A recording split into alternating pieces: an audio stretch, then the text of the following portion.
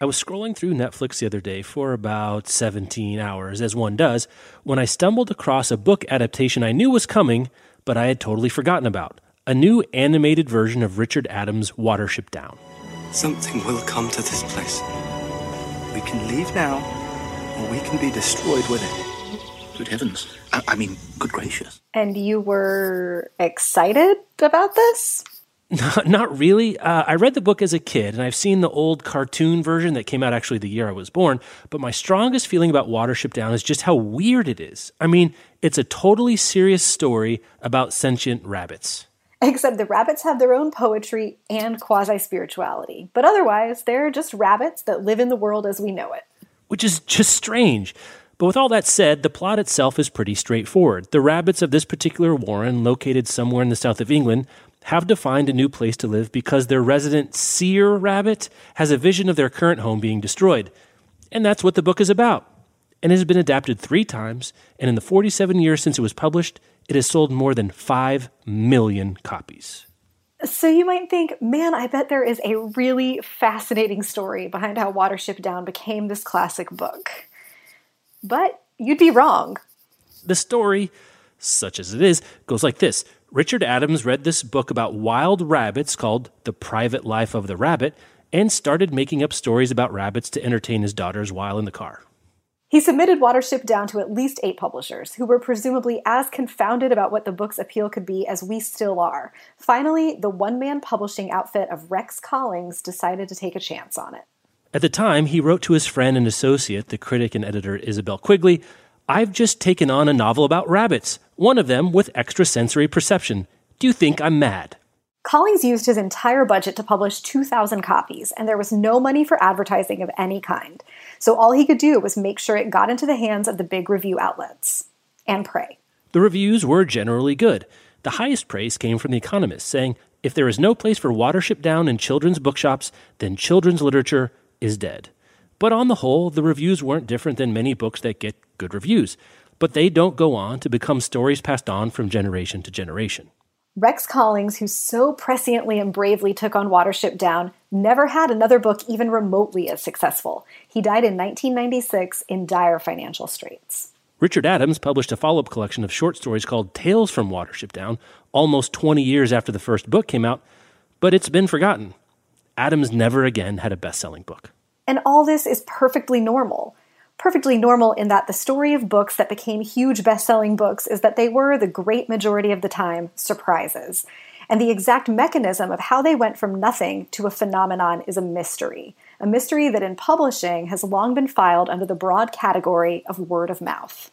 Word of mouth, meaning that people read the book, and then tell other people to read the book, and then those people continue the process. Something about this book made people tell other people about it, and the train rolls on. As you might expect, if you could harness, control, and use word of mouth, you could change the publishing world. But as you know, this just doesn't happen that often. And so we're left to sort of just shrug our shoulders and move on. But what if we didn't have to just shrug our shoulders and move on? What if now, because of the internet, we can track how a book becomes a phenomenon in the form of tweets, YouTube views, Facebook likes, and Instagram stories? We can follow the chain of how something gets that pixie dust that some call word of mouth, but in the digital age, we call viral.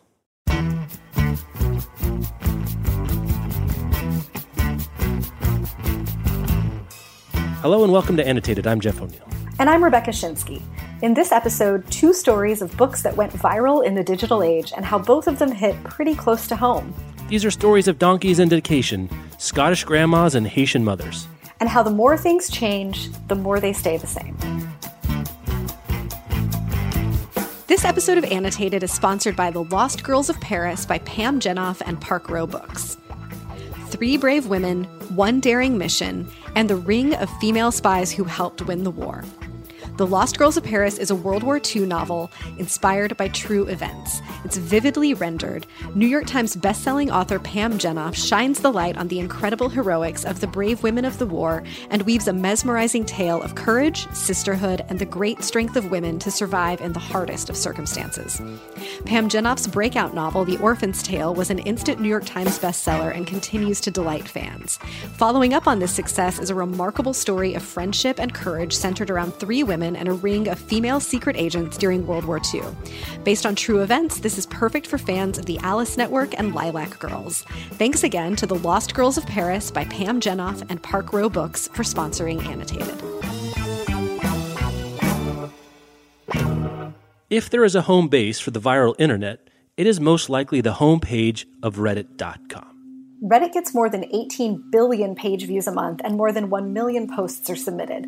These range from text entries that are questions or stories, to sharing news and other written content from around the web, to photos and videos that users find interesting and want to share with each other. Every day, out of the tens of thousands of posts submitted, some become so popular that they make the Reddit homepage, where millions of people come to find out what content everyone is sharing and consuming. At this moment, which will be different even by tomorrow, the mix of stuff on the homepage is, let's call it eclectic. You know, the top 3 right now actually aren't a bad snapshot of Reddit. The top post is a picture a father submitted that his daughter drew of her yelling at the sun because apparently she hates the sun. It's really both pretty cute and pretty funny. After that, it's a question post of the sort that tends to do pretty well on Reddit. It says, compared to everyone else your age, what life skill are you probably in the bottom 10% of? And more than 10,000 people have submitted their answers, from dancing to small talk to using the microwave. You can browse them all right there. And last week, something appeared on the front page of Reddit that was pretty unusual. It was a photo taken of the dedication of a book that had just been published by a debut author. It's the dedication to A Field Guide to the North American Teenager by Ben Philippe. And it says, to Belzy, I would have made a terrible doctor, Mom. People would have died. And that's it. It's a pretty funny dedication. And apparently the internet thought so too, since it received thousands of upvotes, which are the Reddit community's currency of approval. But we caught wind of this dedication moment of online fame before it hit Reddit, and we weren't the only ones.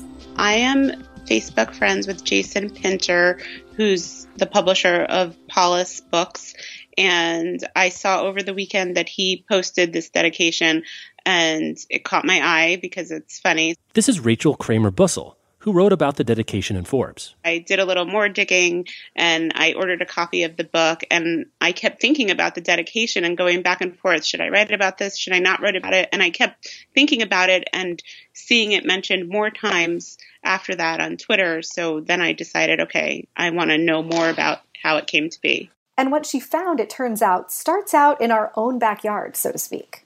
The post from Jason Pinter that Rachel saw had at the time more than 3,000 likes, which is a pretty huge number that can really only get if people are sharing it and then those people are sharing it.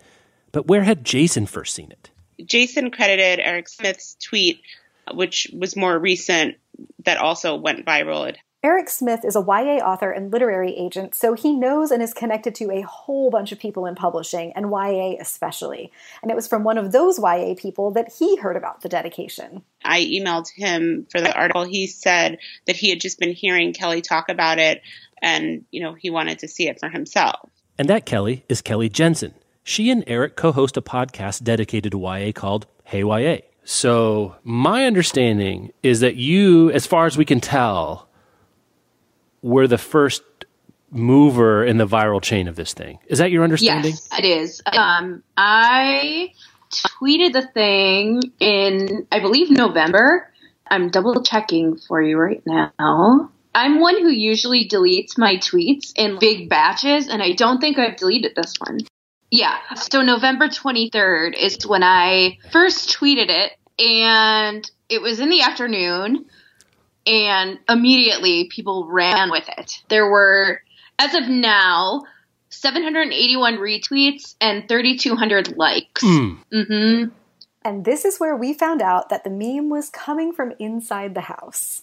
Kelly just so happens to be one of our editors here at Book Riot and came across the Field Guide to the North American Teenager in the course of doing her job. Why did you pick this one up? Can you say anything more about the pre-tweet of the dedication? The pre-tweet, yes. So I had been contacted by Ben's publicist early November about his book coming out, and I had a copy sitting on my shelf. Mm-hmm. I read the description of the book, and it was about a black teen boy from Montreal who was moving to Texas to live with his mom. The whole premise sounded amazing. So I emailed the publicist back and I said, I haven't read it yet. I'm going to read it. But would Ben be interested in writing a guest post? She said yes. And we talked a little bit about what that might look like. And then as we were kind of putting the final touches on what he was going to write and how he was going to approach the topic, I picked up the book to read it. So I had enough context to then give the introduction. And as soon as I opened the book up and I saw that dedication, I was like, all right, I got to share this because this is good. Why do you think people have had such a reaction to it? I think part of it, and maybe this is a big part of it, is that so little of what we see on Twitter anymore, especially when you think about how it's become so much about current news and how terrible everything is. This is just sort of that light of hope and humor. It's also, to use the terminology of the kids these days, relatable, Right. So I think having that pop up and the right people seeing it and then sharing it really kind of made it take off in a way I didn't anticipate. I was like, a few people will appreciate this and a few people might add it to their to read list, but I certainly didn't expect this. One other thing Kelly did was to include a photo of the cover of the book along with the photo of the dedication itself in her tweet, so people would know where it came from and find out about this new author. And so a bunch of people found out about the book just as the author was finding out that people were finding out about him, or at least about his dedication. I'm sort of an amateur literary historian. I think you might be the first person I know that will have pressure to write your second dedication. Yes. What a weird, stressful honor. This is Ben Philippe, who wrote The Fateful Dedication and the book that goes along with it, A Field Guide to the North American Teenager. I always knew that if I finished a novel and, God forbid, somebody wanted to publish it, it would be dedicated to my mom. Okay. So I always knew it was going to be to Belzy, which is my mother's name, but I only wrote it after the book was done. I think I have a little bit of a pet peeve with book dedications that are always obtuse, to Jonathan. And as a reader, it always feels like the author is winking right over my head. I always wanted to add a little something. And I think I tweet a lot by nature. Yeah. The sarcastic rejoinder is something I traffic in. And I just wanted to add a little something after my mom's name. And that was honestly it. It wasn't a big viral campaign that was designed by HarperCollins. We asked Ben why he thought his dedication spoke to so many people, and he said he thought it came back to an experience a lot of writers, and frankly a lot of people have, about not exactly fulfilling their parents' expectations. I think for my mother, it was just a question that she saw, she understood being a doctor as a successful outcome, and so my personal happiness, she loves me, she wants me to be happy, but she just assumed that well, if you wear a nice coat, you have a stethoscope around your neck, people look up to you, you save lives, you're happy. And I'm like, okay, Mom, the path from me getting a C- in bio to being that person is so long and improbable. And to be fair, she did come around eventually. So I don't want to paint my mom as some monster. And it's that experience, or one very like it, that caught Rachel's attention at first, too. To me, what spoke to me about it is that underlying the humor, I think there is a real truth that for a lot of us, no matter how understanding our parents are or proud or accepting, there is sort of a hierarchy of what professions are acceptable or wanted. And, my parents are happy that I'm doing well, that I make a living writing, but I do still hear my mom talk about, how much money so-and-so's kid makes per year. So I think it tapped into that in a way that people, related to. And not only are they not planned, it's not clear exactly what going viral like this even means. Ben is still trying to wrap his head around it. It's incredibly surreal. Good surreal. Yeah, it's a little surreal. I was talking to someone who was like, if you add up all the retweets and all the likes, you can at least get a sense of how well the book is selling. I'm like, you sweet summer child. That's not quite what's going to happen. I know. Though, no offense to Ben, how does he know? Maybe, like the dedication, his book will get good word of mouth and become a bestseller. I bought a copy and read it, and boy, I do hope he's wrong. This episode is brought to you by Book Riot's new subscription service, Tailored Book Recommendations, or TBR. TBR is for readers of all stripes. If you've been dreaming of a Stitch Fix for books, well, now it's here. Tell TBR about your reading preferences and what you're looking for, and then just sit back while your bibliologist handpicks recommendations just for you. TBR offers plans that let you receive hardcover books in the mail or recommendations only by email, so there's an option for every budget, and plans start at just $15. Visit mytbr.co to sign up today. That's mytbr.co.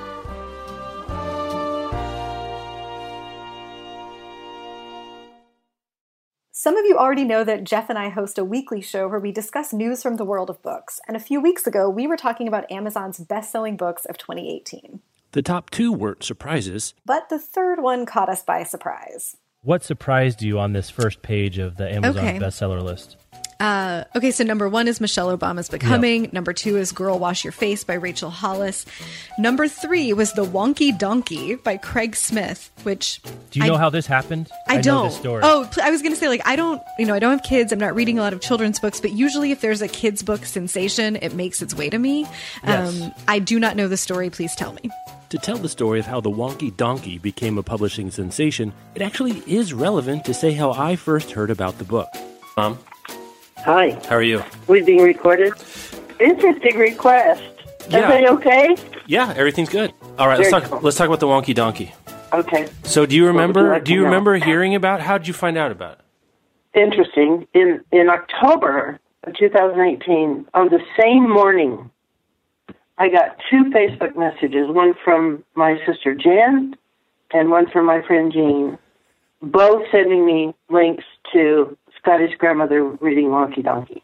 The Scottish granny's name is Janice Clark, and her daughter recorded her reading to Janice's grandson Archer, thought it was a gas, and uploaded it to YouTube, and it became a sensation. A donkey! Hee-haw! And he only had 3 legs. He was a wonky donkey. Janice reads the whole book in the video. It takes about 4 minutes, and she's increasingly unable to control her laughter. And apparently people loved her loving it. The video has now been viewed more than 2.5 million times on YouTube alone. I watched it with more people, shown it to people, I laughed. Go ahead. The Scottish grandmother and her accent and her trying to control herself, being so tickled. I was walking down the road and I saw a donkey. Hee-haw! He only had 3 legs, 1 eye, and he liked to listen to country music. He was a honky-tonky, winky-wonky donkey.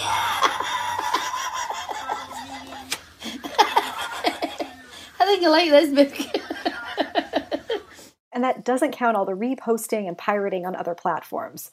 Do yourself a favor and go find it. Link is in the show notes for quick finding. Mom didn't stop at buying a copy of The Wonky Donkey for my kids and reading it to them. She herself is a great example of how this thing blew up. I've had situations where, I was at a luncheon with probably 20 women, and I opened it up and passed it around. I mean, it was hilarious just to see what it did to the group. And, they're all grandmothers. Mm-hmm. So just to listen, but then as people started laughing, and then they were laughing at each other, and I think it's cathartic. Yeah. I mean, it's really visceral. The net effect was a worldwide surge in demand for The Wonky Donkey, pretty much unlike anything we'd ever heard of. My mom and hundreds of thousands of people like her, that's right, hundreds of thousands, wanted a copy of the book. In October, just 2 months after Clark's video went live, Scholastic ordered a reprint of The Wonky Donkey. The first printing had been a very respectable 50,000. The reprint was 900,000 copies. And it is still being reprinted right now. But maybe even more surprising is that The Wonky Donkey's viral success last fall, well, it wasn't the first time it went viral, or even the second time. The laughter got it going, and laughter has restarted it and rebooted it, and I fondly call it now the book that got the whole world laughing because it's been pretty infectious, as you'll know from what you've seen over the past little while. This is Lynette Evans, publishing manager for Scholastic New Zealand, and she has had a front row seat to the Wonky Donkey's rise. We're about to celebrate Wonky's 10th birthday here in New Zealand and Australia, but dialing back to its very beginnings, it began with a Craig Smith, the author, who is an itinerant musician in New Zealand. This story began in the rugby club rooms, fittingly, basically a little family gathering of family and friends, having a few bit of food and drinks and telling a few jokes. And one of the jokes was, what do you call a donkey with 3 legs? The answer was a wonky donkey, to which Craig and his friends and family all fell about laughing. He went away from that fun evening, got out his rhyming dictionary and thought, the wonky donkey is going to make a great song. That's where it began, out of laughter and jokes and good times, and he began the rhyming. Basically got that story, the cumulative rhyme that is a real signature of the story, going. It was published in 2007, which he included on his first children's CD, and it became the New Zealand Song of the Year in 2008. It quickly became a part of pop culture in New Zealand and Australia, along the lines of songs here in the States like Who Let the Dogs Out.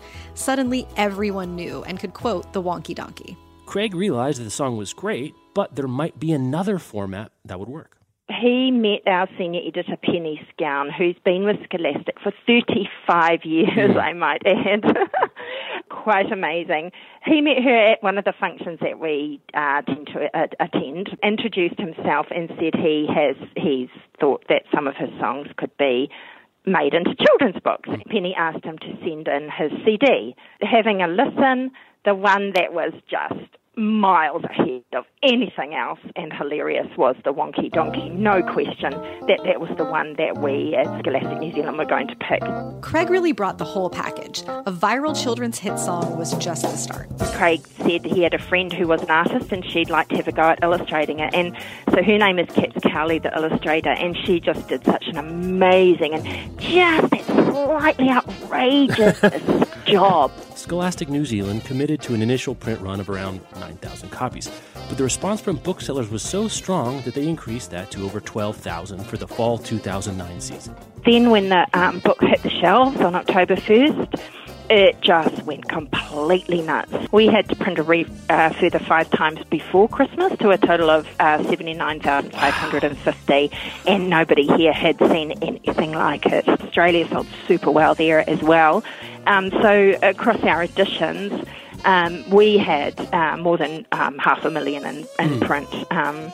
So it was definitely a phenomenon. Our GM, Neil Wellham, he tells me that he almost had to install an emergency reprint button under his desk just because of Wonky in order to keep up with it.